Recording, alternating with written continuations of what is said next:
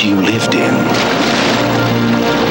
the space you breathed in, and the freedom you played in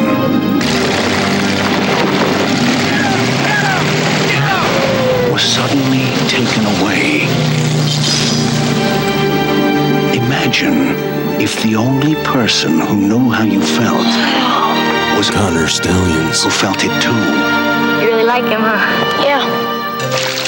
Gotcha. In a world where beauty is held captive, Miss your family?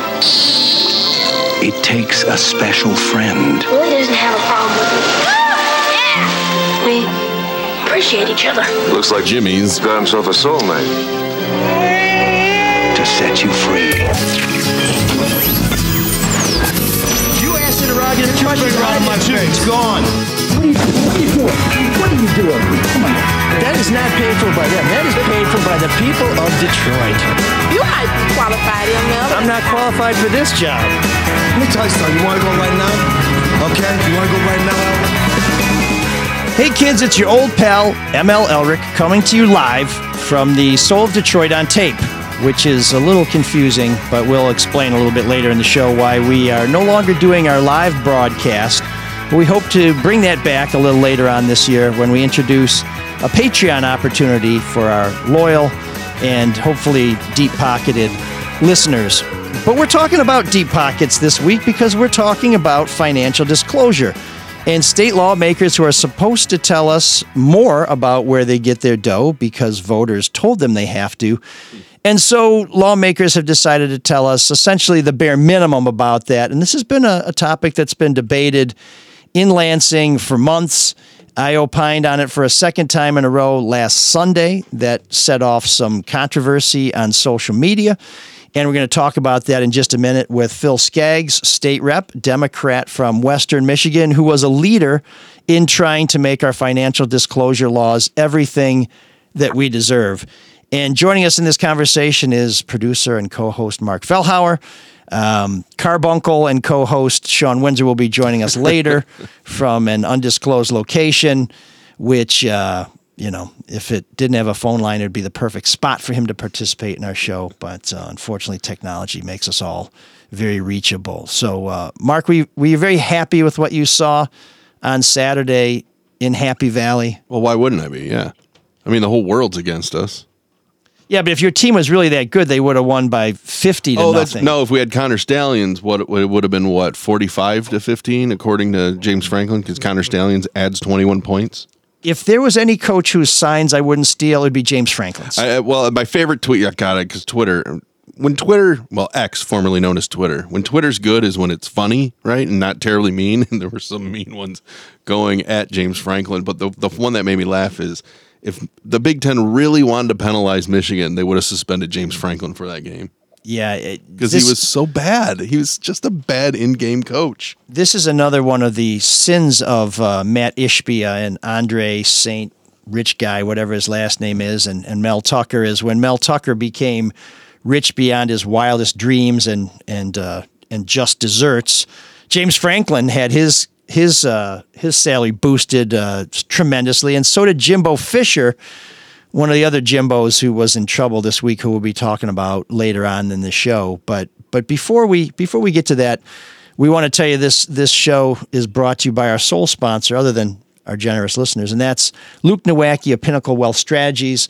If you are planning for your future, if you want to have a retirement that is comfortable, you need financial help, and when you're looking for that help, we recommend Luke and Pinnacle Wealth Strategies. We'll tell you a little later on how you can avail yourself of his services. But before we get to that, let's talk to Phil Skaggs, because when you talk about Twitter and when Twitter is funny, I have to say that neither one of us were laughing at our tweets or our, what do we call them, X's? I don't know. Posts? Yeah, I don't. The thing is, if you laugh at your X's, they tend to spray paint your car. So different X's. But I wrote a column that basically said that Michigan lawmakers were running out of time to improve this financial disclosure law. This is a law that 48 other states have, and it requires lawmakers to tell you where they get their money, who they owe money to, what their assets are. This is very common. Members of Congress have to do it. Supreme Court justices, U.S. Supreme Court justices have to do it. But Michigan lawmakers, our governor, secretary of state, lieutenant governor, and attorney general don't. And this is important because not too long ago, there was a state senator, a leader in the state senate named Mike Kowal, whose wife was a lobbyist and had a contract that called for her to get thousands of shares in a medical marijuana company if legislation passed the Senate. She didn't disclose it. Mike Kowal didn't disclose it. And you know what? That was okay because they weren't required to. But Mike Kowal was involved in seeing bills move forward in the Senate. Mike Kowal was a leader in the majority party in our legislature. And Mike Kowal and his family stood to benefit significantly if this legislation passed. But we had no idea about this until some reporters at the Free Press and then myself at Fox 2 dug some of this up. It's very important information people deserve when we try and determine whether our public servants are serving us or serving themselves. Now, Phil Skaggs is a first-term representative, and I'm not going to say to my chagrin, but to my embarrassment, has been a leader in trying to put real teeth into this financial disclosure law. Voters, 2/3 of voters in 2022, told the legislature, you have until the end of the year to tell us where you get your money in the future. What I mean is it won't take effect until the future, but they're on the clock to get this done. And this has been the end of the year this year? The end of the year this year. Exactly. Yeah. Okay. And this has been kicked around. Well, I think it was Wednesday of last week. Phil and some other members of the legislature who are either proud Wolverines or just have no taste in college football put out a letter to the Big Ten saying, hands off Jim Harbaugh. And I wrote a column on Sunday that said, hey, you know, we had some time left to try and improve this legislation, but 11 lawmakers instead were focused on trying to free Jimmy. And I said, this was not a good use of their time. And I still believe that that's true. I still believe there's some grandstanding involved. I still believe there's some playing to their constituencies, but this is politics and that happens. But Phil and a couple other people who signed that letter have been leaders in the move to try and get better legislation and fought the leadership in the legislature to get something in there. And so they made their displeasure known to me on X. And I have to tell you that to those people who fought hard, they got painted with too broad a brush. And for that, I am sorry. And so, Representative, I want to apologize to you, and I'm here to take my punishment.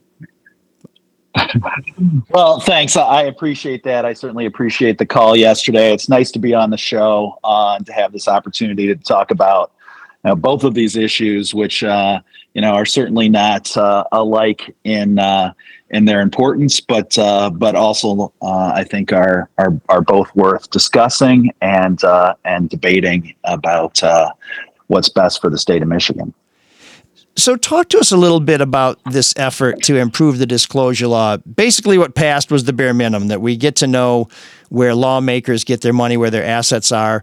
There was a little bit of an upgrade by requiring spouses to tell us who they're employed by, where they work, and whether or not they have state contracts or work for a state contractor. But there's some other things that you and people like me who believe in open government would like to add. What were those things you'd like to add, and what happened when you tried to add them? Well, I think the problems with the legislation that ended up narrowly passing the House are really threefold. And that differs both from bills that I introduced along with several of my colleagues. There were 12 bills there, which I think were substantially better than the bills that we ended up voting on. And then when we knew that it was only going to be the sort of bare minimum, watered down loophole bills, we tried to fix those bills with a series of amendments on the floor.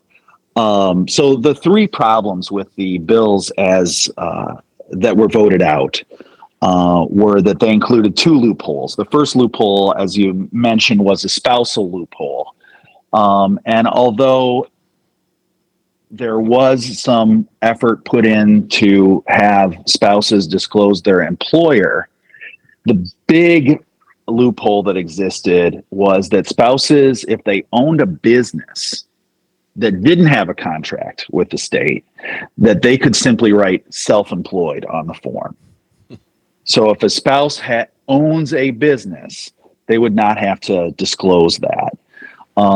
In addition, if the spouse has any kind of financial interests, stocks, loans, debts, etc., in a certain business, those assets would also not need to be disclosed.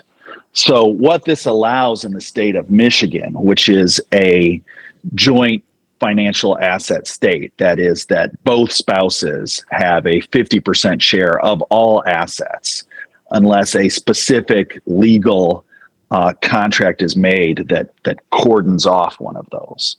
But this is well known in divorce law that there's a split of 50% there. So what will happen with this loophole is that all candidates and elected officials will simply transfer any assets that they have and would want to, let's be frank here, would want to hide from constituents, and they will hide that by transferring it to their spouse. And then the spouse doesn't have to disclose, so the asset is now hidden from the public. So that was the biggest one in my mind was the massive spousal loophole, which had a bare minimum of spousal reporting, which kind of allows the proponents to say we have some spousal reporting, but without really making it particularly meaningful. So you can play a shell game, right? You can basically say, I have these debts, I have these assets that may influence me, but actually I don't. My spouse has them, and since my spouse isn't required to reveal them, you don't know, and you don't know what may be prompting me to act in the way that I'm acting.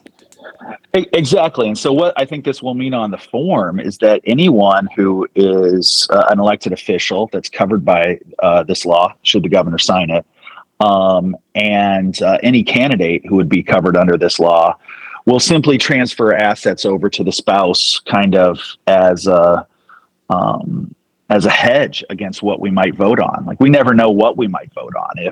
If some legislator, say, Jane Doe had $100,000 worth of Ford stock, she would be very wise as a candidate to transfer that over to her spouse, just in case there was some legislation that we were voting on, or some appropriations that we were voting on, to give subsidies for, say, a battery plant somewhere in Michigan. So everyone is simply going to automatically, whether they feel themselves as corrupt, but just want to keep that out of the public eye, I think most people will go ahead and transfer that over to their spouse. And it really would be a kind of a shell game. The second big hole is the gift hole, loophole. Right now, the way that these bills are written, even though voters were told on the ballot that this would demand that elected officials, politicians, had to disclose their gifts. The problem is that this was tied to the Lobbying Act. In the Lobbying Act, we're not allowed to, gifts are defined as tangible items. So not food, not drink, not travel. So we are allowed to accept items below $72, but don't have to report those. And we can't accept items above $72.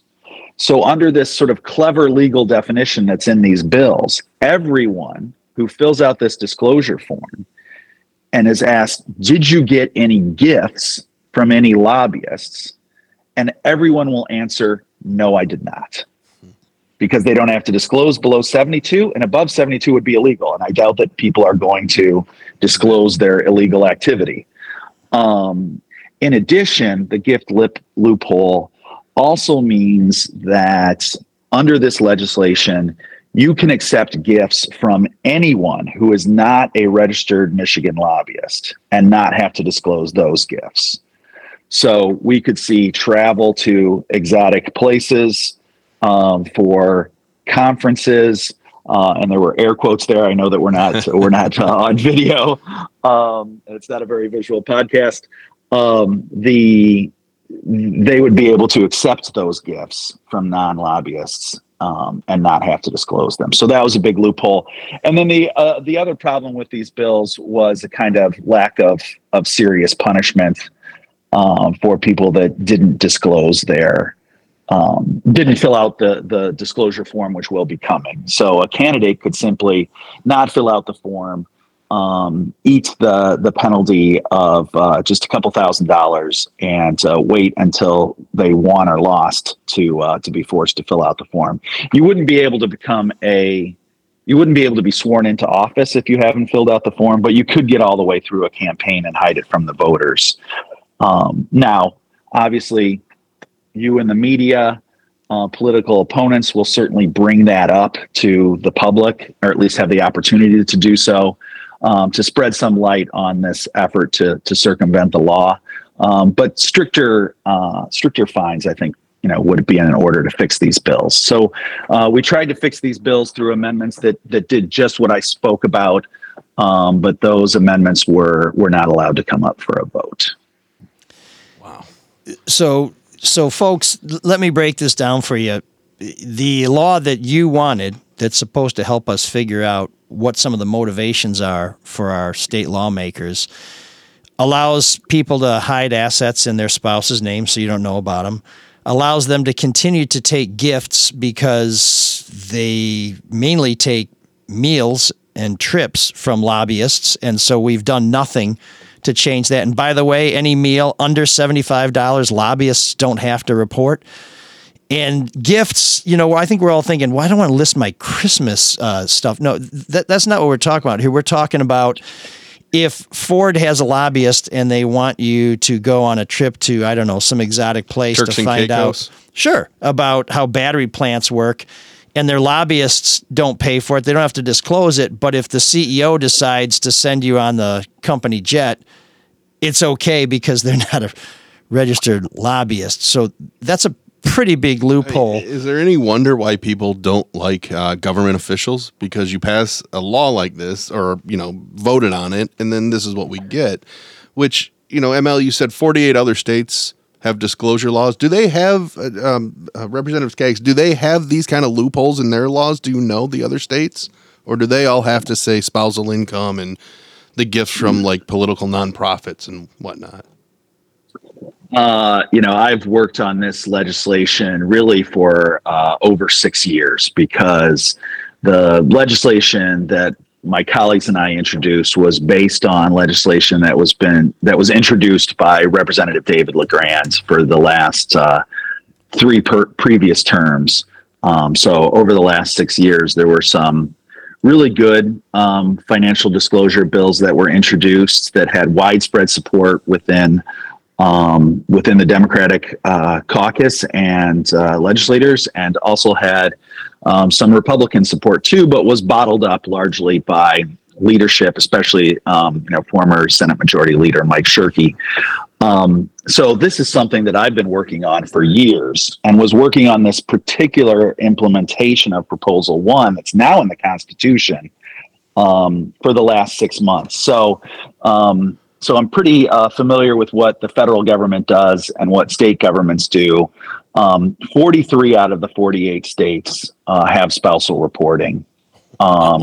35 out of the 48 states have spousal reporting at the exact same requirements as the filer, that is, as the politician. None of these bills, both the stronger bills that I supported and the weaker bills that passed the House and Senate, none of those would have put us into that 35 state range. They would have all put us into a range where spousal reporting was lesser than filer reporting. I'm perfectly comfortable with that. I mean, we certainly heard from colleagues that my spouse didn't sign up for this. So, I haven't had this very close conversation with loved ones to decide whether or not I wanted to run for office. That's why in the bills that we introduced, there was I wouldn't call it a grandfathering proposal, but there was we weren't going to require spousal reporting until the next election. Sure.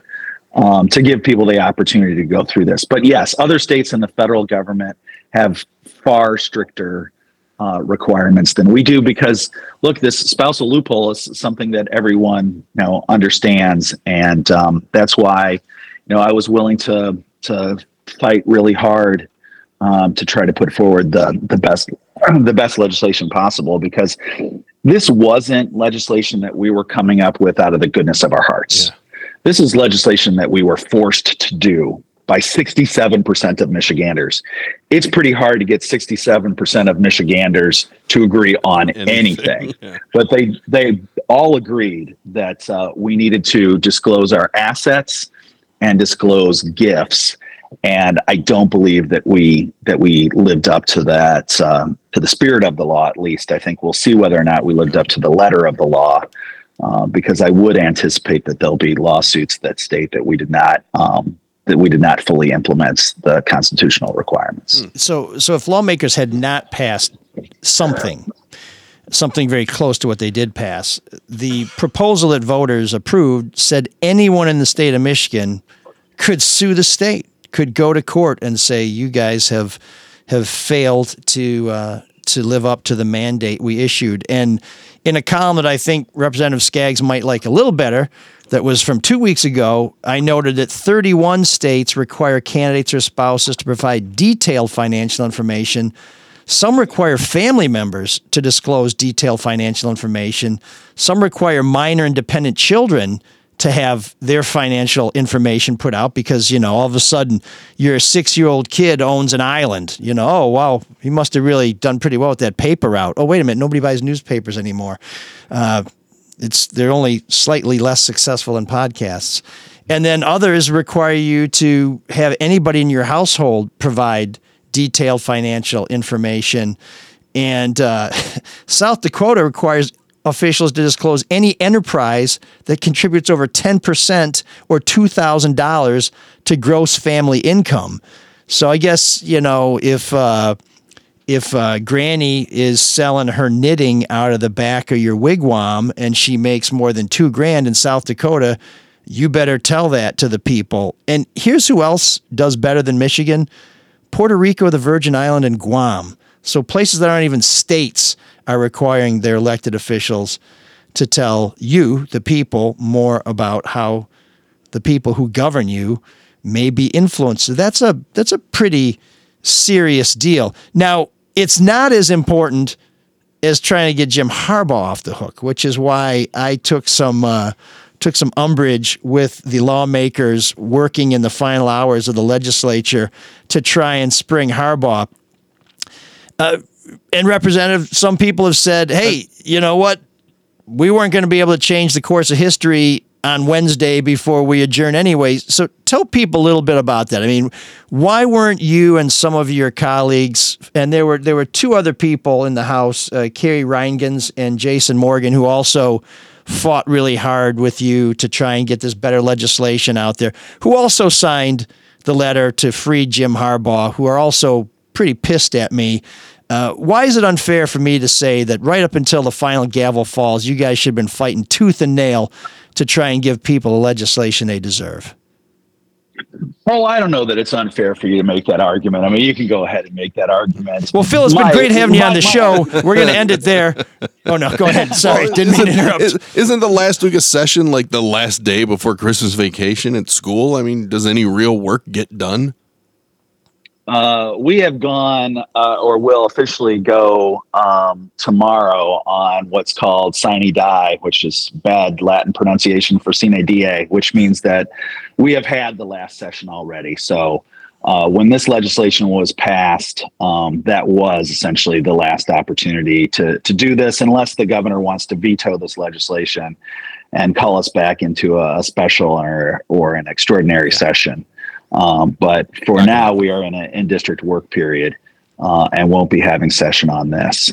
But sometimes, Representative, I just want to jump in here, and I'm going to let you finish, as Kanye once said famously. Sometimes the last days of the session are the most productive because it's the last chance to get stuff done. This is, when we have lame duck and things like that, there are things that haven't even had hearings that get passed because somebody's trying to jam it through either under the dark of night, like the funding for the Q line that no one really had a chance to debate. So the last days can be incredibly productive. But in this case, and I don't want to anticipate your answer, but they'd already closed the books on financial disclosure. They told you guys, we're done. Don't bother. Is that right? Or am I going too far again?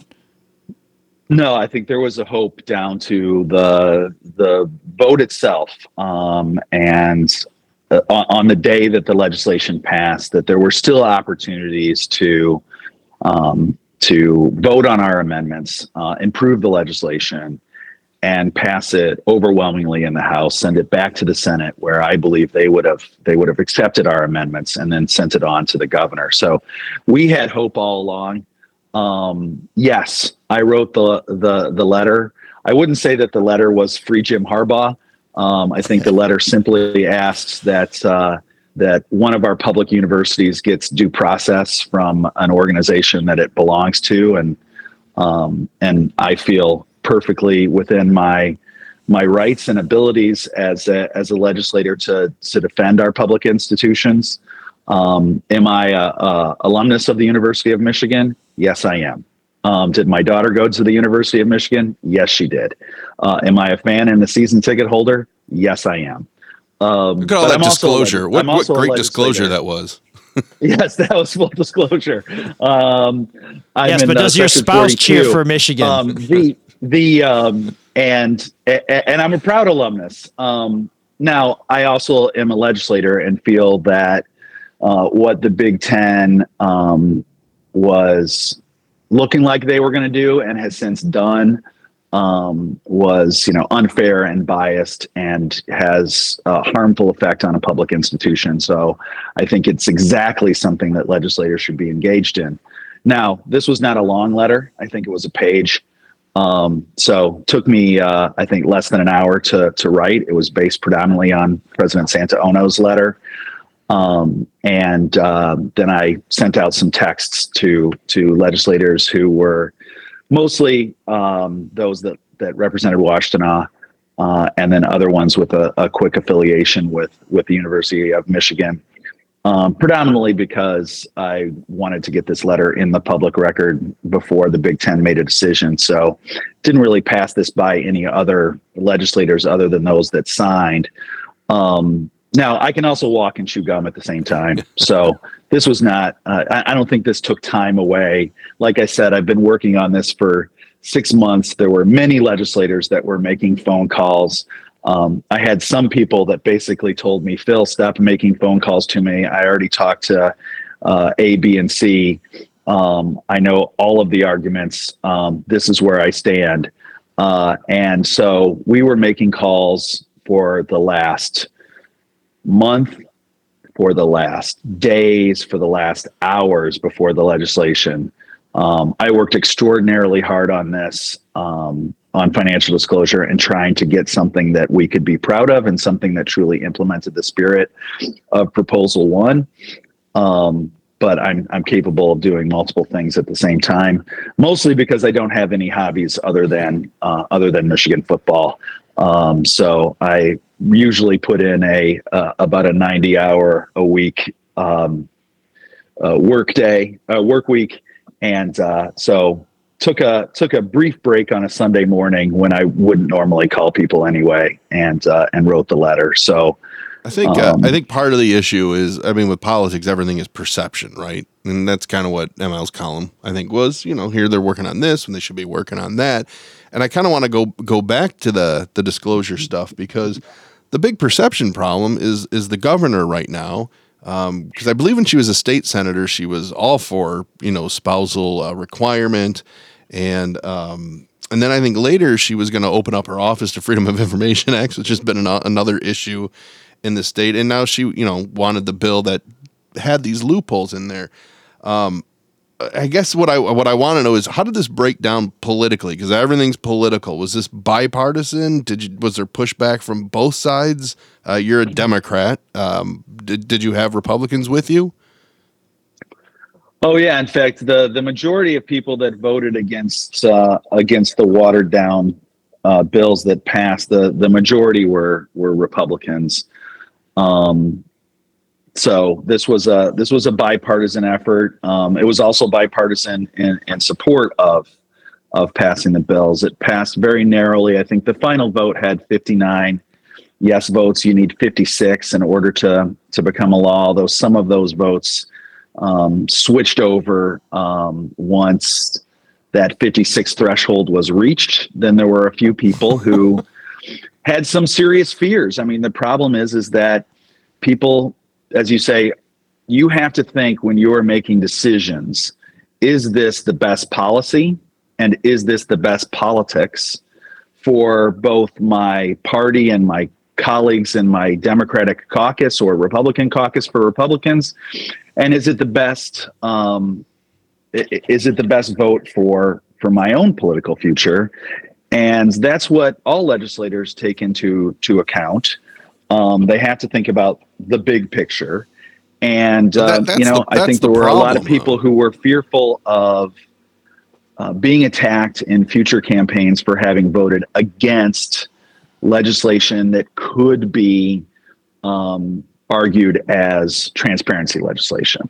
So blank legislator voted against personal financial disclosure. Yeah. Then you have to come out and start explaining yourself and saying, yes, I voted no, because I thought that if the weakened bills were defeated, that then there would finally be a negotiated settlement that would improve the bills substantial enough to win my vote. That's a convoluted argument. I think I voted no because I believe I can make that argument to my constituents. But other people had different calculus that I don't want to be on record voting against this, even though the stakeholders, common cause voters, not politicians, were, and the Secretary of State herself, Jocelyn Benson, were all encouraging us to implement the kind of financial disclosure for spouses and gifts that were in our amendments and that were in the better, tougher bills that were also introduced. So the politics of this was very difficult, and I certainly wish that I had been able to convince just a few more colleagues to take that risk and try to make this a better law in the end. Yeah, you run the risk of sounding like John Kerry, where you say, I was for it before I was against it. And people are like, what are you saying? You sound like a flip-flopper. Right.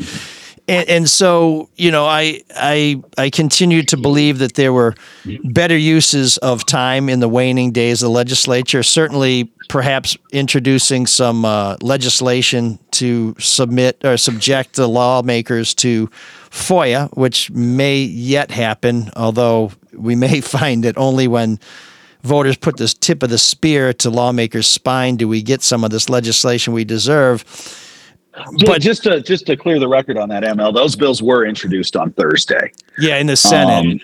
And I was aware that those bills were going to be introduced. That's something where Senator Jeremy Moss has taken the lead on. And I think all of us were aware that those bills were coming down the pike. And so if you're suggesting that I should have stolen his bills and introduced them on the House side, that's not really the way that the legislature works. I've worked very closely with Senator Moss, both on financial disclosure, where we ended up making different decisions, but he was part of the legislative work group that put together and recommended the bills that I and my colleagues introduced that had 22 sponsors and co-sponsors.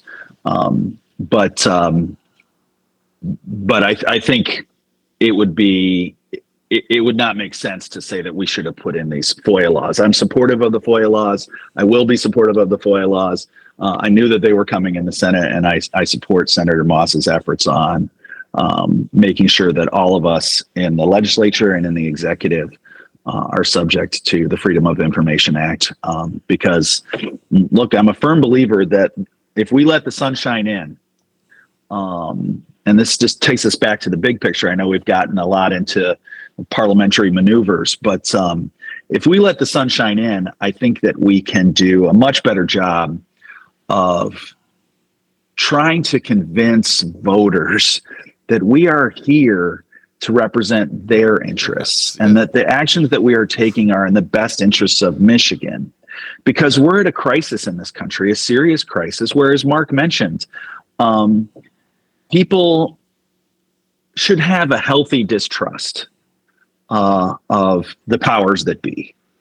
But they shouldn't have an unhealthy distrust in the powers that be. Skepticism, but not by cynicism. hiding things from them, we are encouraging this unhealthy distrust at a time when, unfortunately, because of the former president encouraging people to believe that the last election was stolen from them, that we're in a very dangerous situation in American politics that we haven't seen since before the Civil War, where the very sort of future of the country as we know it is at stake. And I think we have to do our best to reinvigorate public confidence in our democratic republic and our representative government system in order to survive this crisis. And that's really why I felt strongly about sticking to my beliefs on the real importance of genuine personal financial disclosure. It's because, look, my training, I'm a historian of modern Europe, Russia specifically, but all of Europe. I've known what happens in the 1920s in Europe and in the 1930s in Europe, and we slid away from democratic forms of government to authoritarian forms of government, some of which were fascist forms of government. And I have some serious worries that we could see something like that happen even in America, where we think that we have been immune to that kind of demagogic figure who might lead to the kind of, Putinization of America, where it looks like we have multiple political parties, but we really have an authoritarian system. And I'm worried about that. We had a president who did make an attempt to stay in office despite losing an election. And when you do that, that's called a dictatorship. And so those are the big picture reasons for the reason that I did these things. And I think that that's why all Michiganders and all Americans ought to be pushing constantly for the kind of reforms that I've advocated for, that you've advocated for, ML. I really liked your article. I thought that you were wrong-headed on who you were attacking. I thought you were going after the wrong people. But in general, you hit it on the head about spousal loopholes and gift loopholes and insufficient penalties. And that was exactly correct. And I appreciate your support for Freedom of Information Act. I think there's all sorts of good government reforms that we need to do because we need to lift up our better angels at this key moment in American history.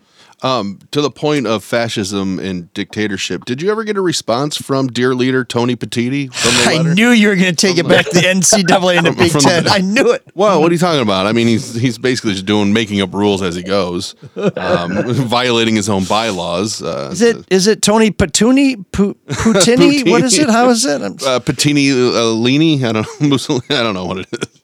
Musa Patini? Look, we, as we stated obviously. Did he respond? Did he ever respond to the letter?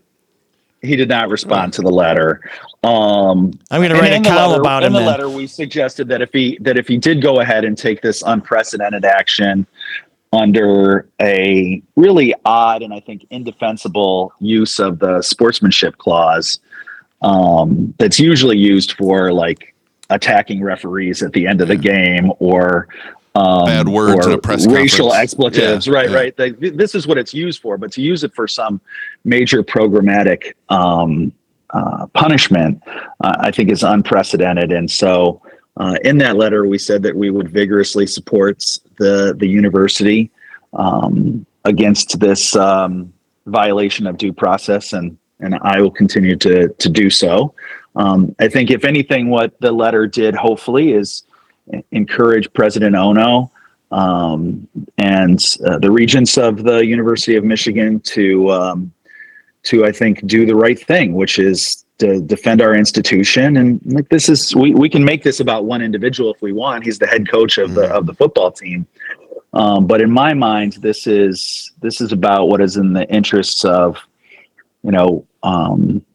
one of our leading institutions in this state, that we should all be proud of. Like, look, I'm on the Appropriations Committee in the House of Representatives. I'm on the Higher Education Subcommittee.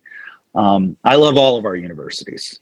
And I think it's important that we defend them. In this case, we're defending the University of Michigan football team, but that is because it is, for better or worse, a major part of the university and a major part of the ability to use the funds that are generated from college football to support other student athletes in non-revenue sports. So I have daughters that swam. I had a daughter who played club sports for the University of Michigan. I mean, one of my proudest moments was her scoring a water polo goal against Ohio State University wearing a winged swim cap.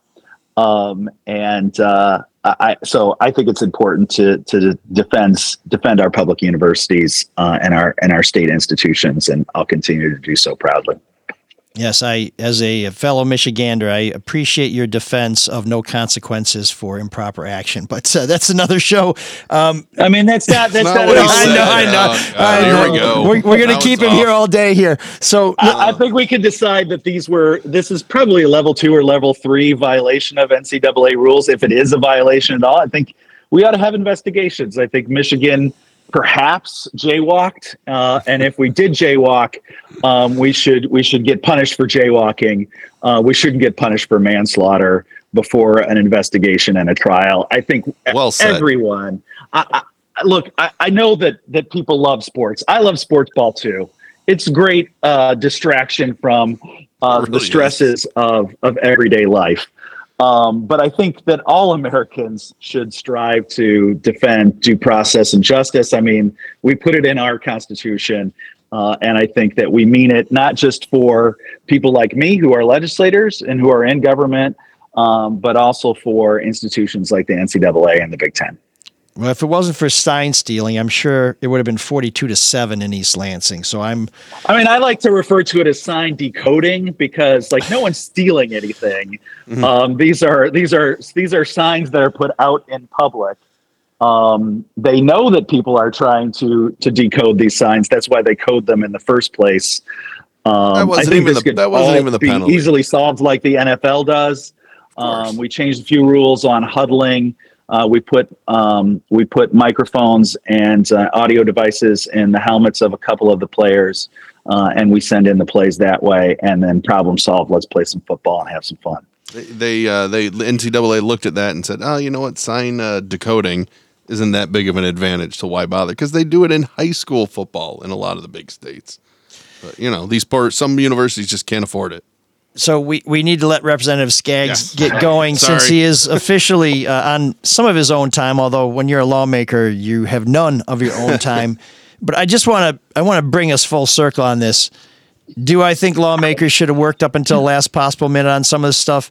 Absolutely. But for people who have taken this too far and who may have misinterpreted what I wrote, and perhaps it's because it was inartfully written, these 11 lawmakers are not the reason we have shitty disclosure laws. Now, maybe some of them are, but Phil Skaggs isn't. Kerry Reingans isn't.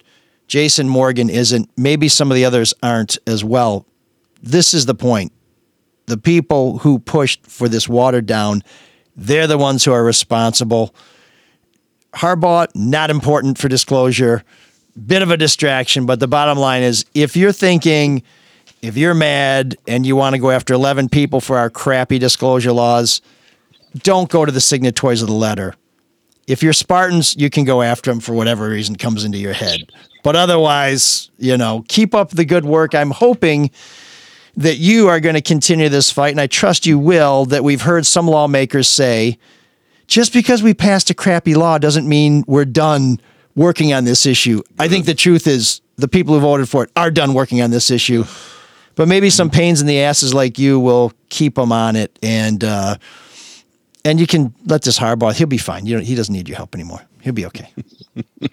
The team doesn't even need him. They did great. It's about those student athletes who don't get paid. Yeah.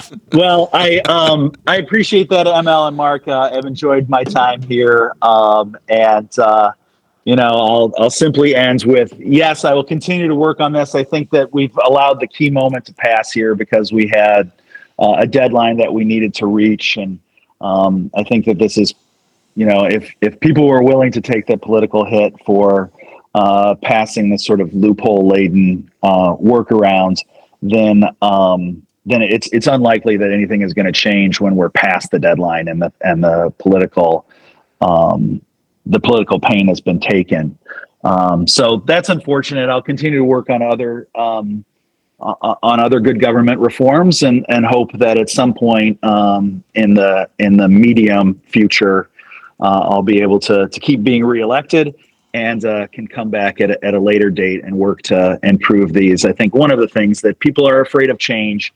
And I think once they fill out these forms, maybe that they'll see that it's not the end of the world, that if other states and the federal government can do it, we can do it too. So hopefully there's an opportunity down the line. That opportunity is not going to come in January. Full support for all of our Big Ten institutions. Go green, go white, go blue. There you go. Okay, Representative Phil Skaggs, thanks for joining us. And, if we distill it down to some simple soundbite, I think I'd say, when you say you got nothing to hide and nothing to worry about, prove it by showing us what you got, and then we'll decide. And if it turns out you're wrong, there's lots of other good things you can do in life besides make $72,000 a year. I am fully financially disclosing on my website according to the laws that I wanted to see fit. So I'm going above and beyond what the law will be if the governor does go ahead and sign this. Yeah. And I would encourage everyone to do that. Like, there's an opportunity to do more, and I hope that everyone will do so. Okay, Phil Skaggs, thanks. And we'll be following this story. When people are fighting for open records, I'll be a part of that, doing what I can to help bring awareness and to support the people who are fighting for it. So I trust this will not be the last time that I write about what Phil Skaggs is up to, unless he's going to try and bail out Saginaw Valley State or something, because I guess they're or a Ferris State, right? Smoking cigars in the locker room. We're on the Tony Anise issue, Phil. What happened? He has to serve his penalty this weekend. Is there something going on between Grand Rapids and Big Rapids? Is there some rivalry we don't know? The old oaken or the old wooden shoe? Is there some sort of trophy there we got to worry about? Brown jugs, brass spittoons, who knows? But Phil Skaggs, we may be talking to him again soon, and we'll be keeping an eye on him because he seems like a bit of a rascal there in Lansing. Hopefully he doesn't pay the price for it. So thank you. Appreciate you, ML and Mark. Thanks a lot for having me on. Okay, thanks. Take care. Bye-bye. There's a lot of hard things in life, and you got to be financially secure in retirement, right? So it takes a lot of work to get there. But to be financially secure in retirement, we recommend one, Luke Nowacki. Give him a call at 248-663-4748 for a free consultation to tell you, hey, here's my money. This is what I want my goal to be. This is when I want to retire. How do I become secure? So give Luke Nowacki a call, 248-663-4748. Because when you call Luke, he'll make it all about you, sweetheart. Securities and investment advisory services offered through Mosaic Wealth. Inc. member FINRA SIPC. Mosaic Wealth. Inc. is separately owned, and other entities and or marketing names, products, or services referenced here are independent. Mosaic Wealth. Inc. Oh man, the geeks have inherited the earth. Did I do that? What a dork. Does him wanting to play with us again mean that he's turning into a geek, or we're turning into cool guys? This week's geek is a bonus. It's Jimbo Fisher, who thought that he could build a championship team at Texas A&M by giving kids as much money as he possibly could, and just kind of forgot that while you can put the best players together, it helps them win if they have the best coach and not just the guy who has access to the most money. And then Jimbo Harbaugh, our friend and what a surprise. And martyr. He's the only living martyr that I can think of who is now confident that his team has become America's team. Because you know what? In America, if you're caught cheating, what's more American than that? America loves a team that beats the odds, beats the adversity, overcomes what the naysayers, critics, and so-called experts think. Yep. That's my favorite kind of team, says Jim from his hotel room. I mean, look at all that crap they went through last week. How could you not root for those kids? Is he still alive? Root for the kids, but when you're like, yeah, we did something wrong, cheer for us. No, America should not be cheering for. Those kids didn't do anything wrong.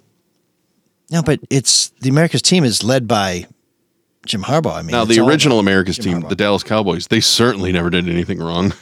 Have you read Michael Irvin's biography? Did he have a biography? Was it? Well, Jeff Pearlman wrote a great book. Or did you read his police reports? Yeah, yeah, exactly. I mean, so Harbaugh being weird because everything he does right or wrong is excused because he's weird. Says he's looking forward to going to court. He says, "I'm just looking forward to that opportunity. Due process. I'm not looking for special treatment. Not looking for a popularity contest." Just looking for the merit of what the case is. And here's the best part. Right. Here's the best part. He's not sure he'll be able to testify before the judge, but he's eager to attend the proceedings in person. I've always felt that it would be cool to get up there and thunder away at a jury like Tom Cruise in A Few Good Men or be a judge. Alas, I did not go to law school. This will be the first time I've ever really been in this situation, perhaps not the last time. But Jim, I know you didn't go to law school, but you don't get to address the judge. You're not the defense attorney. You don't get to speak to the jury. There will be no jury. Maybe he'll rep himself. So he is the plaintiff. I think that... By the way, he also was like, watched a lot of Judge Judy, loved Judge Judy, and I'm sitting there going, boy, wouldn't that be great if he showed up with Judge Judy on Friday as his counsel? I mean, that's kind of the exclamation point this story deserves, would be Judge Judy walking in there on Friday for no reason. Bum, bum, bum. He also, when you talk about due process, Harbaugh goes, I took a civics class when I was a senior in high school. I was like, okay, where's this going? And that's when he started talking about due process. Yeah, I think I took civics my freshman year of high school, but of course I didn't play football, so maybe it took him a little while. Don't forget that great thing he said about chickens yesterday too. Did you see what he said about chickens? No. He never wanted quarterbacks to eat chicken because they're a nervous bird. If you've yeah. I mean, he said that a while ago, right? Yeah, but he's recanted on that because he now owns a couple chickens and they're very low maintenance and high production. So weird. Oh boy, wouldn't it be nice if somebody at Michigan was low maintenance? But they are high production. I'm low maintenance, and this year they didn't lay an egg, so I guess we'll have to. I'm low maintenance and low production. Yeah, I think that's fair. I think that's fair to say. I agree. But your productions are very high quality. So, Jimbo's, unless Sean wants to add something, 3, 2, our Geek of the Week. No. Well, we have to continue with Sean because I don't want to go right into the song because he's going to hate it. He looks very tired already. No, I know. He was very excited to dial into the show, and we thought this is going to be just that charge of electricity that we need about halfway through. Phil Skaggs was great. Hopefully some of the inner workings of the legislature was not too obscure for folks. But even if it was, we thought, you know what, Sean's dialing in. This is going to be, this is like a shot of espresso when you're feeling I wish we were on video because you look so tired, Sean. Why are you so tired? Is that Boz Skaggs' brother? I don't think so. So. Boz Skaggs, by the way, will never be heard in room 7609. You weren't here. Don't rag on the show when you weren't even here or on it or listening. I'm not ragging on the show. I love the show. Are you okay? I'm worried about you. I love the show. No, I'm tired. It's been a grind. I was at Penn State, Michigan one day and the Lions and Chargers the next. And that trip was something. Trip. I was scraping off frost at 4 a.m. in a Pittsburgh hotel parking lot near the airport, and all of a sudden I'm in palm trees and sitting in traffic trying to get in. It was just a little bit surreal, but it was fun though. And by the way, there were 20,000 more Lions fans out here at SoFi on Sunday. I mean, that's not as shocking here in LA because the people don't really care about the Chargers, and I don't know that they care much more about the Rams, but just another testament. I mean, I was on a morning flight on Sunday, and my plane was full of Lions fans, and that was on a Sunday. I was just Like, God, you guys are kind of taking a chance, trying to get to the game a couple hours before. Yeah. But but but if you're a Lions fan, I mean, this is I worked with a tremendous guy in Chicago who was a Packers fan, and he missed Green Bay the first time they went to the Super Bowl with Brett Favre, and he's like, I'll just go next time. It's not guaranteed. The Lions, I think in the latest power rankings I saw, are considered the 4th or 5th best team in the NFL. And if you are a Lions fan, obviously I am not, but if you are a Lions fan, how are you going to miss this opportunity to see your team do what you've been waiting your entire life to do? It makes sense to me. Yeah. This is like when your team goes to the Rose Bowl. It's like, last minute tickets, that's a drag. Travel's going to be a hassle. Hotels are all booked up, but we got to go. You know what one of the differences this year is, and maybe, Sean, you've heard this too. We were talking about the game on Drew's show right afterwards, and, great game, right? That was just a really fun game to watch. And the Lions, I mean, they're proving that they're really good. To go to the West Coast and play on the road and win in that fashion is really good. And people were bitching that they didn't win by enough or that they did this. It's like, oh, this team must be good because people are complaining about how we won. Have you experienced that, Sean? Not too much yet. Okay. I mean, folks were frustrated with the defense on Sunday a little bit, but let me give you guys I want your advice on something. Maybe you can help me out here. Yes, Grandpappy. Solve a little bit of a mystery, as it were. So last night, I don't even know what day it is. What yesterday, I guess, was Monday, right? So we do the show every Tuesday, by the way. Yeah. I wrote in the hotel. I filed, and I went to meet a friend last night who I've known for 30-some years. He's a musician. He's a Detroiter who's been out in L.A. He's traveled all over the country. But anyway, he's been out here for a while in L.A. And I was looking for a project not a project, but I'm writing a column about a couple places to come to now that USC and UCLA are in the Big Ten. And we may do something a little bit bigger with it down the road. But right now, I just want to do something and do a couple of day project with a free. And I was trying to get downtown to a place called Philippe's, the home of the French dip. They invented the beef dip. It's an old school LA. You go into this place, you think of Elmore Leonard or LA Confidential or whatever. It's old. It's a building from the 1920s probably, and it's great. And the food is really good. The problem is, from where I was to there was an hour and a half at least because there was a fire under a freeway out here. I-10, big story. Yeah, arson. Right. So my friend was a long way away. Anyway, so we're talking about some other places to go. We've come up with a double, a 2-for-1. It's a place called the Venice Whaler, which has been there since the 40s. It's a seafood shack right on a pier. And on one side of the street's Venice, the other side of the street's Marina Del Rey. It's kind of a down low place. Across the street is this great old bar called Hermanos, and they have an $8 cheeseburger, which is kind of crazy to get a cheeseburger that cheap in LA, unless you're at McDonald's or whatever. It's crazy to get it that cheap here now. It's a crazy setup. So we go to both, and I think, this is great. This is great for the column. The Michigan State people are going to love this, et cetera, et cetera. My rental car, I park a couple of blocks away. It's borderline in a legal spot.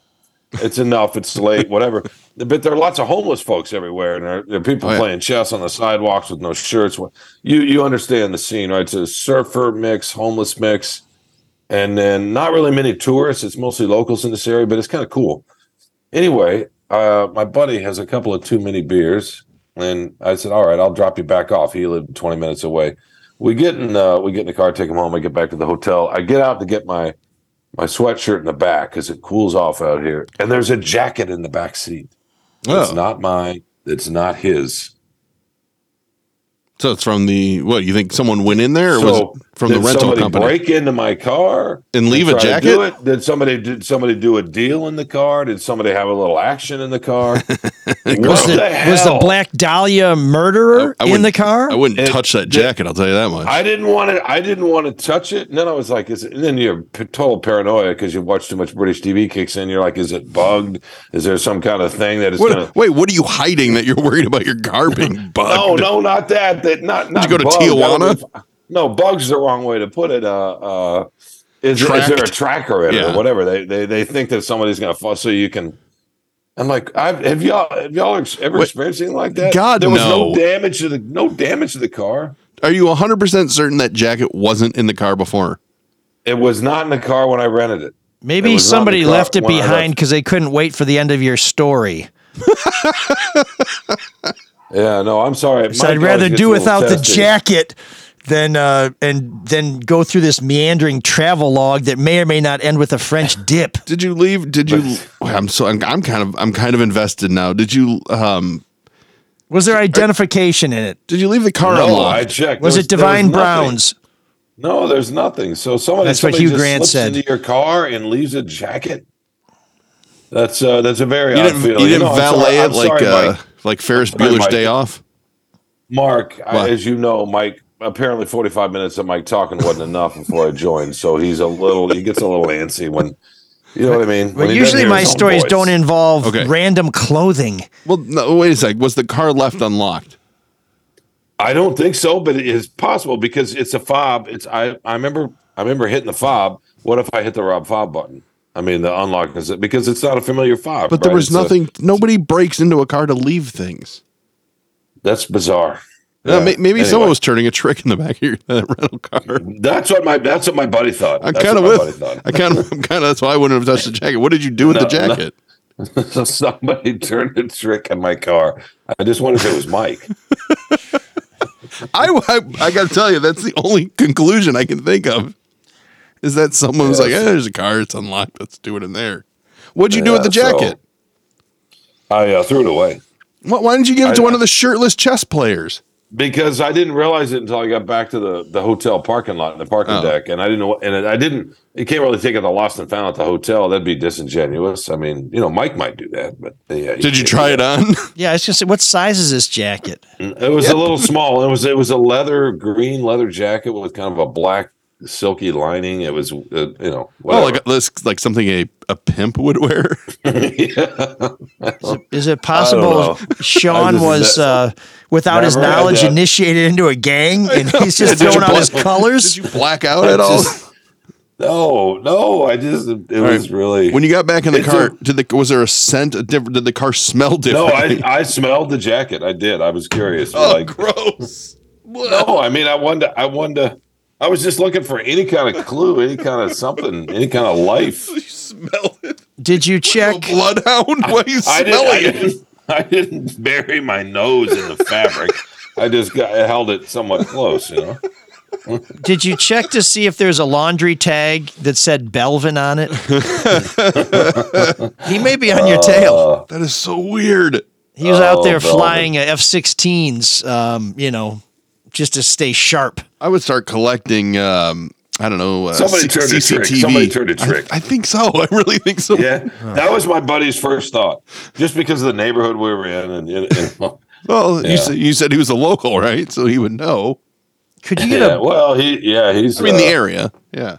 It's funny how that part of the city, it's a mix of some of that kind of stuff. And then there's celebrities that live kind of in among, it's because it's in Venice. It's just by the beach. It's an interesting part of the city. But anyway, and I'm going to tell our free press readers, come on out here and step over the folks sleeping on the sidewalks and grab a burger. It's what was the name? What was the name of the place that you ate there? I just want to Google it. The Venice Whaler. Okay, it's actually in Marina del Rey, which is weird, but across the street's Venice. I just want to see what this area looks like. So Venice Whaler, not like someone from Venezuela. The Venice neighborhood whaler, like the people who go seek. Philippe's was where I wanted to go, but you got a fire under a bridge, and yeah. Well, if somebody lit a fire under you, it's story finally. I'm glad we went on that adventure. Going, it was ridiculous. Well, no, you wanted a little silliness, and this is what we got. Now we're good. That's our show's motto: long stories told longly. Now we can get to the music, which is everybody's been waiting for with bated breath. Well, I was going to have haircut 100 favorite sweaters, but since we've already covered our vestments part of the show, we'll have to go with something else. What'd you find, Mark? What'd you find? Did you here see we some go. photos? Here we go. Well, no, I was looking in the neighborhood because I was trying to figure out where exactly you would have parked, but it's just too hard. We'll have to do it another time to figure out exactly that area where you parked. Yeah. Looks like a really rich area, actually. The homes will be. It's what's interesting. The homes are. I'm sure those are $2-3 million places, whatever, at least. most of them, especially the ones in the water. But then you get the mix of people that. Yeah, the I mean, at one point, the unhoused. The Venezuela's a 2-story. It's kind of an older bar area up top, and there's a patio with a glass enclosure, not all the way up the top, and because it's heated, because it cools off at this time of the year, the water. So you're eating your dinner, and you look down, and there are people sleeping on the sidewalks, and I didn't realize that until I got there. I'm like, what are we doing? Yeah, now that poor guy got really cold as it got darker. He left his jacket after turning a trick in your car. That's a different story. But how many times you've been in a restaurant eating something and literally looked out the window and right, just the divide. Anyway, that's a different story and a different podcast. Yeah, and since you're the one who's like, we got to shorten the podcast, we'll just stick with that 20-minute digression. We could thank the listeners right now and have a little feedback and be done. Who's left after that story? Thank the listener. That's a singular. Well, if anybody's left, I'm open for any kind of speculation as to this fucking jacket. I don't know why it's so weird. Yeah. So maybe it was Phil Collins, right? No jacket required. Maybe he's like, I'll just leave it out here and go into the Venezuela. Did you hear a lot of drums when you were there? Was it? No. Did you fail to save a drowning man while you were there? Oh, I don't know. Yeah. Anyway. Did you try it on? All right. Did you try in the jacket after you smelled it? Yeah. No, I did not try on the jacket. I was holding it with my thumb and my forefinger. Tongs. You know what I mean? This is a tiny jacket. Fleshy tongs. Yeah. And in your head, you're thinking, this jacket is awesome. Ooh, and it's tighter than dick skin. I think it probably would have been relatively tight if it's a small. I didn't hear that, but That's I'm crazy. assuming that it was highbrow. No, you'll appreciate it when you listen back to the episode, which I know you do every week for the purposes of getting mad. Yeah, for self-improvement. I think a lot about how to try to get better. I'm just not talented enough. All right, well, now you get to sit through the song. Yes. Well, you know what the walk-up is on it? Do you know what the walk-up? No, I don't.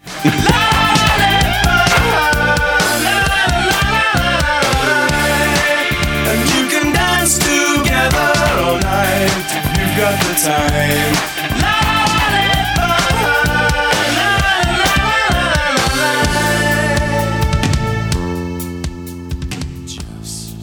Welcome to Room 7609, where some of us celebrate new wave music, some tolerate it, and some just complain about it endlessly. But anyways, we're all together, and that's what's important. No jacket required. Come as you are, unless you're wearing one of those sweet ML Soul Detroit hoodies, in which case you get a table up front for that $8 burger, or maybe some sort of 90-year-old French dip. Sounds delicious. But listener Brian somehow knew that Sean was going to take us to LA, because he contacts us and says, I don't know what theme this would fit, but it's a Go-Go's song that I think is underrated, not terribly well known by the average bear. It's my wife's favorite. It's called Automatic. And of course, the Go-Go's, the most successful female rock band of all times, got their start in LA. So Sean, from Detroit to LA, here's the Go-Go's.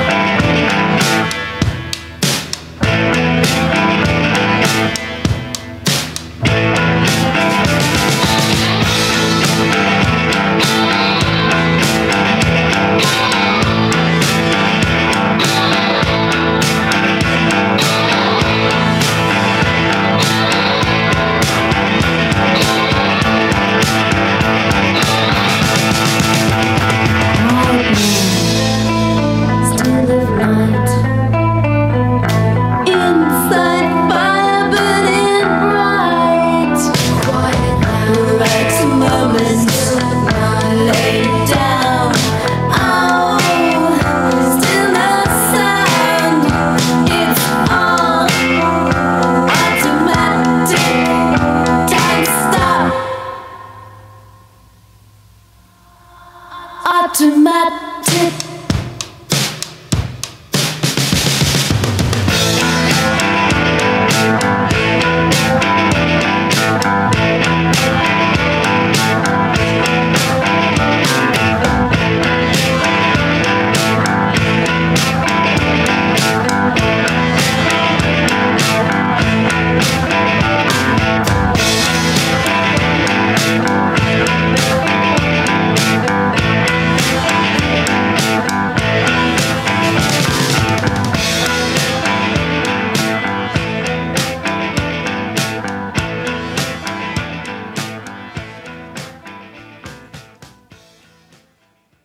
Wow, that is what Room 7609 is all about. Taking new wave artists who you think you know and introducing you to something in their catalog that you can't believe they produced. And that is hopefully pleasing to the ear. But Yeah, it's not a go-go song, man. Yeah, no, I mean, at least not the hits that you think of. Yeah, you're thinking we got the beat, our lips are sealed. Yep. One Vacation. of the go-go vacation, of course, yeah, huge and great video too. But one of the music, one of the tunes we played in Room 7609 from the Go-Go's was "This Town," which is or is it Our Town? I can't remember. Sorry, I'm still trying to figure out what happened with that jacket. but you know, very upbeat, very poppy, very very melodic. This was I wouldn't say dirge like, but I mean it's kind of haunting. Were you haunted by it? Haunting is a good one. Oh, that reminds me of a great line from True Romance. Are you haunted? You want to get unhaunted? Remember when Clarence is talking to Elvis in the bathroom and he tells him to go kill Drexel? Yeah. So, do you know who Elvis was in that? It was oh my God, his name Val Kilmer, right? Yeah, Val Kilmer, who wanted to be either Clarence or Drexel, and Tony Scott said, "No, I'm going to make you Elvis." And this is a reason, if you don't like Val Kilmer, to like Val Kilmer, because at that time, huge star, incredibly good-looking guy, very charismatic.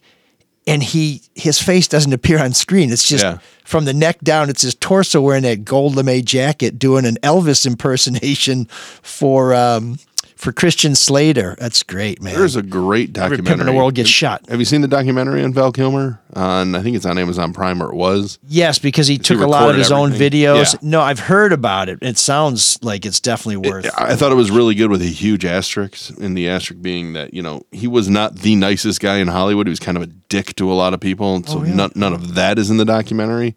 Oh. But I mean, fascinating career.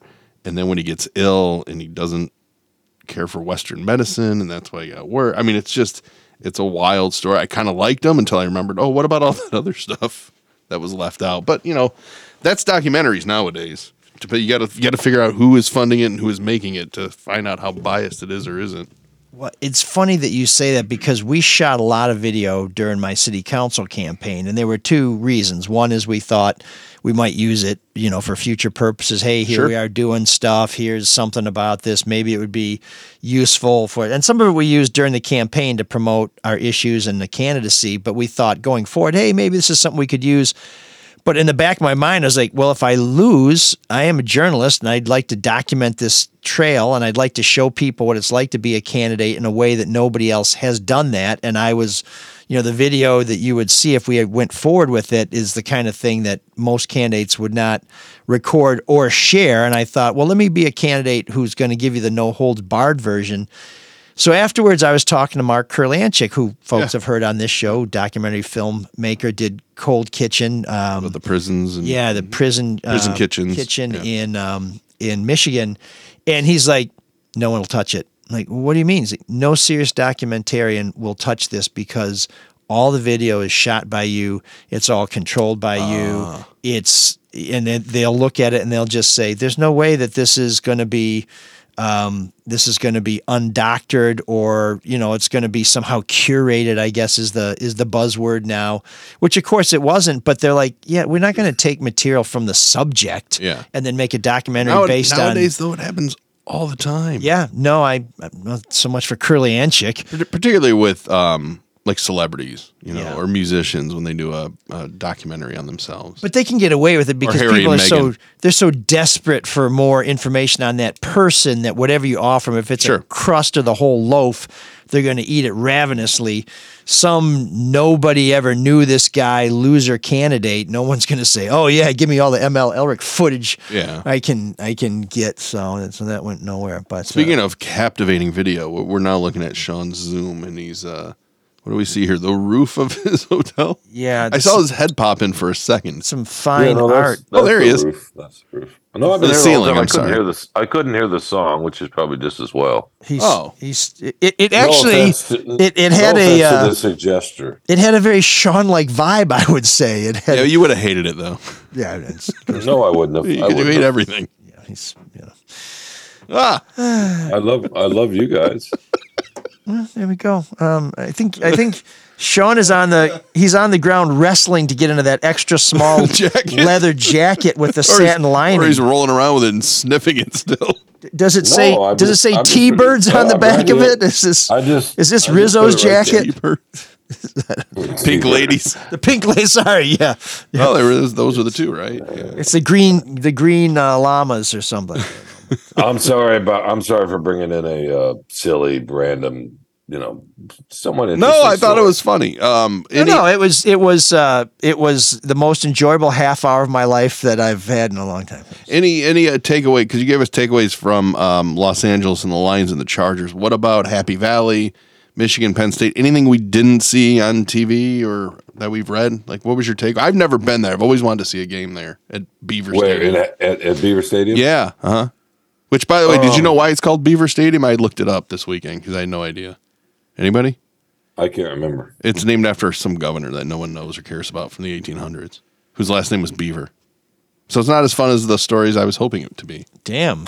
Oh, listen to you. It's a beautiful area. I'll say that. That's nice. Very hard to get to from what I've It's been not told. easy to get to. I flew to Pittsburgh and drove to State College from there, and there's no highway that goes, right? So you kind of on there's some split highway, but you go through towns and so forth. It's a really it's really peaceful and kind of quiet, and it's rolling, and there's farmland around. It's an ag school, Penn State. When you walk out of the stadium, you smell horse shit and cow shit. So that's nice. Was Jim Harbaugh there? Har. Was that where the bullshit smell emanated from? No, it's a great scene. It's one of my favorite stadiums that I've been to. It's a great scene. It's a great crowd. Is it people loud? Sort of accept that their coach is their coach. I don't think they really thought they were going to win the game. Oh, really? Yeah, but it's an enthusiastic crowd. I mean, I don't know. It reminds me of Indiana basketball fans a little bit. They love it. They're passionate. They know that their days are their best days. Their glory days are probably behind them. Although, who knows? Well, that's the thing about Penn State, though. I mean, they're a very good program. They have a lot of money behind them, a lot of great players, but they just can't beat two teams. No, what I like they lose about to the it is Spartans a lot too, especially when they shouldn't, which is a sign of trouble in your program. It is. What I like about the area too is it doesn't feel like the Midwest because it's rolly for one, but it's not quite the East Coast, but it sort of's got the East Coast, and it's a very working class. Like sometimes I stay in Harrisburg, which is an hour and a half east of State College. It's closer to getting over to Philadelphia, but it's the little towns in these rolling hills with little tiny diners. It's a big diner. It's like cool. New Jersey is the diner state. It's spilled over into Pennsylvania, right? And I like that scene. I ate at a place called Pamela's Diner, which I had the best hash browns I've ever had in my life. I had no idea. I just, oh my God. Did you get any random clothing? No clothing there. No, that's more the LA scene. Oh. But I went to State College to work on some more food stuff. All the Michigan stuff broke, so that's all I did for 2 days was work on this. Yeah, that other project. Yeah, reading through. I tried to pretend I was Mike and channel my inner Elric and go through that 13-page brief that the Big Ten sent to Ward Manuel, the Michigan athletic director, when they suspended Jim Harbaugh. Mm-hmm. But it read like a legal brief, right? I read it. I read every word of it. Yeah, you gotta wade through all that kind of stuff. That's Mike's purview, though. He's gifted with that kind of thing. I'm not. Well, thank you. If anybody was wondering what Andrew Bourdain would be like if he wasn't interesting, we bring that travel log and cafeteria tour to us. No. Sean, we miss you. We kid because we love. You eat dinosaur chicken nuggets. I wouldn't expect you to be interested in anything. You know what I mean? It's okay. Do you have any? No, unfortunately, I don't. Right. Sean, what did you think of the penalty, the 3-game penalty for Connor Stalions scouting in season? Thanks for reading my column. Not I did, but not everybody listening did. I think Michigan was lucky to a degree. I mean, they cheated. They're not denying it. You know. Okay, well, you're wrong. Funny, I feel like they're kind of lucky that's the penalty. It's not that stiff. He's with the team for 6 days. He can't be with the team for 4 hours. I don't think that's an appropriate penalty. Out of the whole, you're right. It probably should have been stiffer. I mean, well, okay. If you believe, this is the problem with it. If you believe everything in that Big Ten letter, I don't know how they are ever allowed to play football again. I mean, they're putting people's health, safety in danger, and it's so fucking over the top. I mean, that part I didn't quite understand. I understand that in theory, if they really did know everything that was coming for 2.5 straight years, if you can get to a spot before somebody else and you know what's coming, maybe I could sort of see that theoretically, but I don't know why they did that. And no, it's just, we talked about this last week or the week before, whatever. It goes against the essence. It's funny. I had a really good friend of mine in Texas text me the other day during the Penn State game. At the end of the Penn State, or toward the, he said, "I want you to ask." He didn't realize Harbaugh wasn't going to be there, you know, because this is how people are outside of our area think about it. Sure, they just see Michigan cheating. Mm-hmm. He said, "Do you think Jim Harbaugh?" He said, "He's about our age. Do you think he got it from the Brady Bunch in the episode where Greg stole the playbook from Marcia when they were trying to do this coaching backyard football?"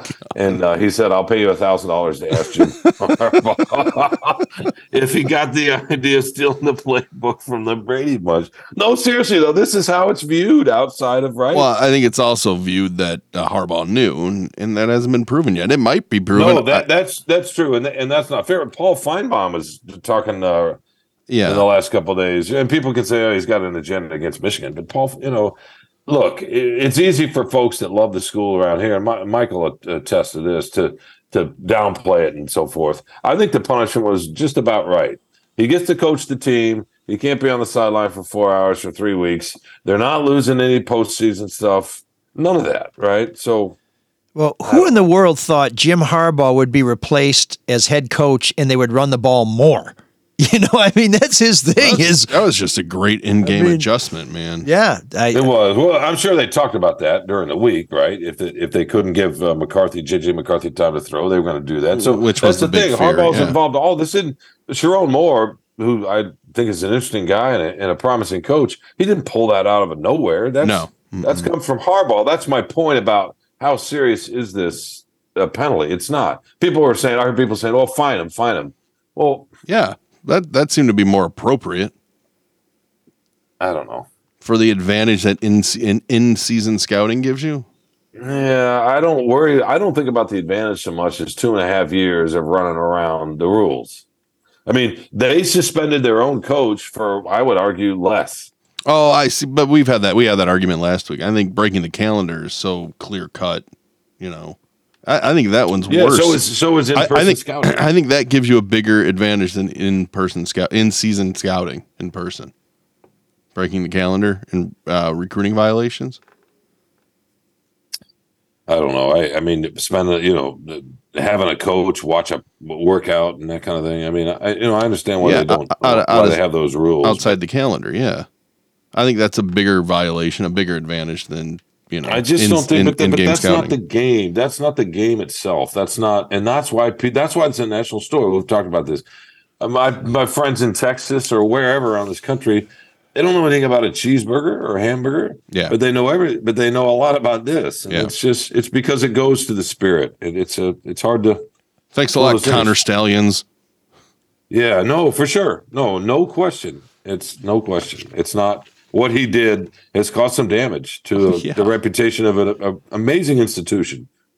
Well, Harbaugh in particular. I mean, the institution is the institution. That'll survive, but everyone's going to just focus on Harbaugh because of the penalty too. That's the one thing that drives me nuts. People think that Harbaugh knew when and maybe that'll be proven so, but right as of now, there's no evidence. The NCAA and the Big Ten said that.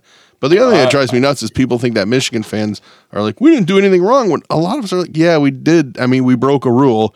Stupid rule, still the rule, and the penalty should fit accordingly. And I think a lot of us don't believe that it was. This is what's so outrageous to people. And frankly, here we go.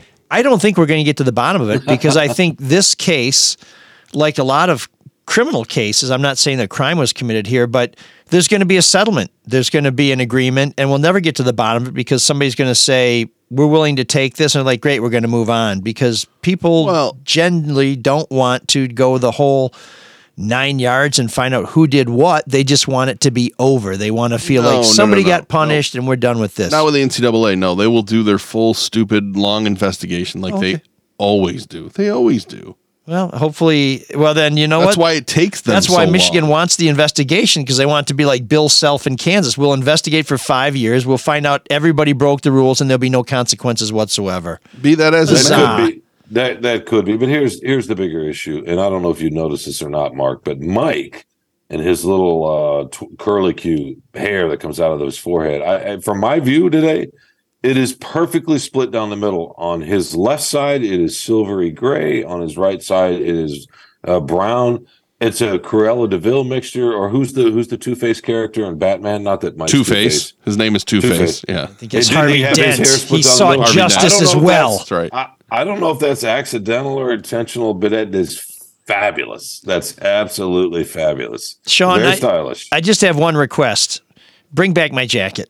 I hope you didn't throw it out in a garbage can at a rental car facility. Here's what he would have recognized that scent. Here's what drives me crazy. It's got a certain musk. Yeah.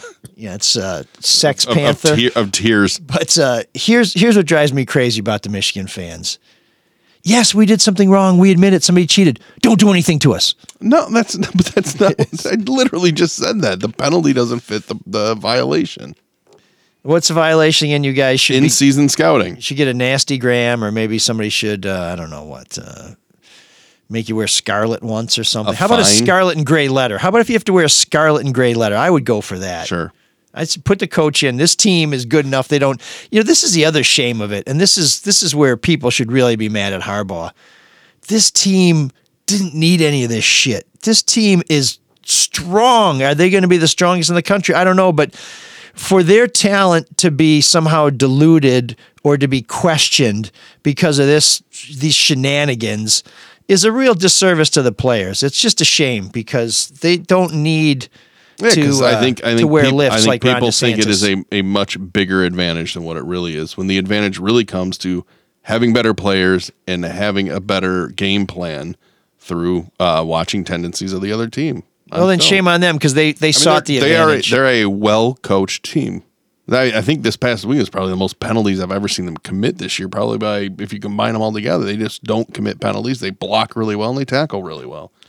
But people don't care about that. People will just see, hey, they cheated. That's why they're so good. They also had the most penalties because they played the best team they've played. So we'll see more about them. Well, I think the noise at Beaver Stadium had something to do with it. Well, there's going to be noise. Well, not at Maryland.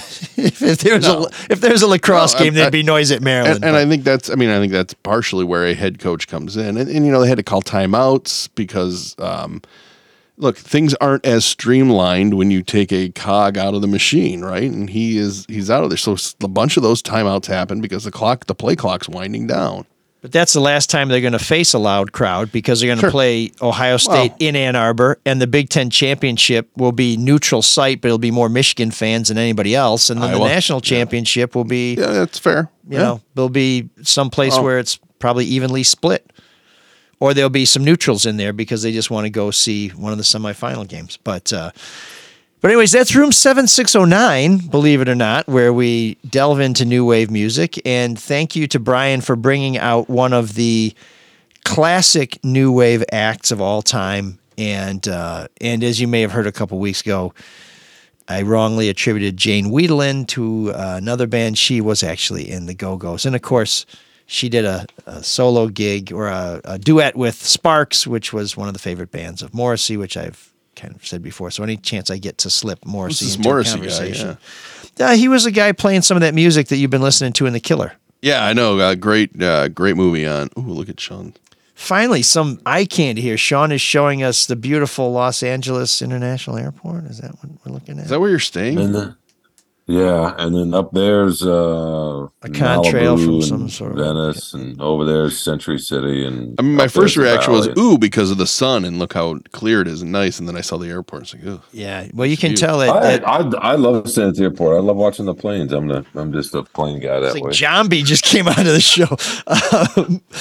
It should have been recorded. It's the shots of Sean. Yeah, well, I'd say we got to get this Patreon going because the video you folks are missing is worth $5 a month, no question whatsoever. It's like I want to strap a GoPro onto Sean and follow him around like he's a dog. Oh God, you find a lot of vintage clothing laying in abandoned vehicles. But before we get to our Patreon scheme, I guess I'm going to call it. Let's thank the folks who are funding this show now out of the goodness of their own heart for what everybody else is getting for free. Lilia sent us a most lavish donation for which we are grateful. And this note: have been listening a while. Your show is my accompaniment to lawn yard work in the hinterlands north of Ann Arbor. I'm not a sports or new wave fan, so not sure why I listen. How appropriate for her to say that. I guess it's like not being able to look away from an accident. I guess thanks for the money. I did graduate from WSU during the Tartar days, so I like, and then it kind of cuts off, but so yeah, so it's I think there must be a letter limit when you make a donation through through. She's not sure why she listens. That's interesting. Oh no, sorry. I did graduate from WSU during the Tartar days, so I like your show because of the Detroit and local connection. Was glad to hear you talk about more Detroit-based music on the show. Less new wave would be an improvement.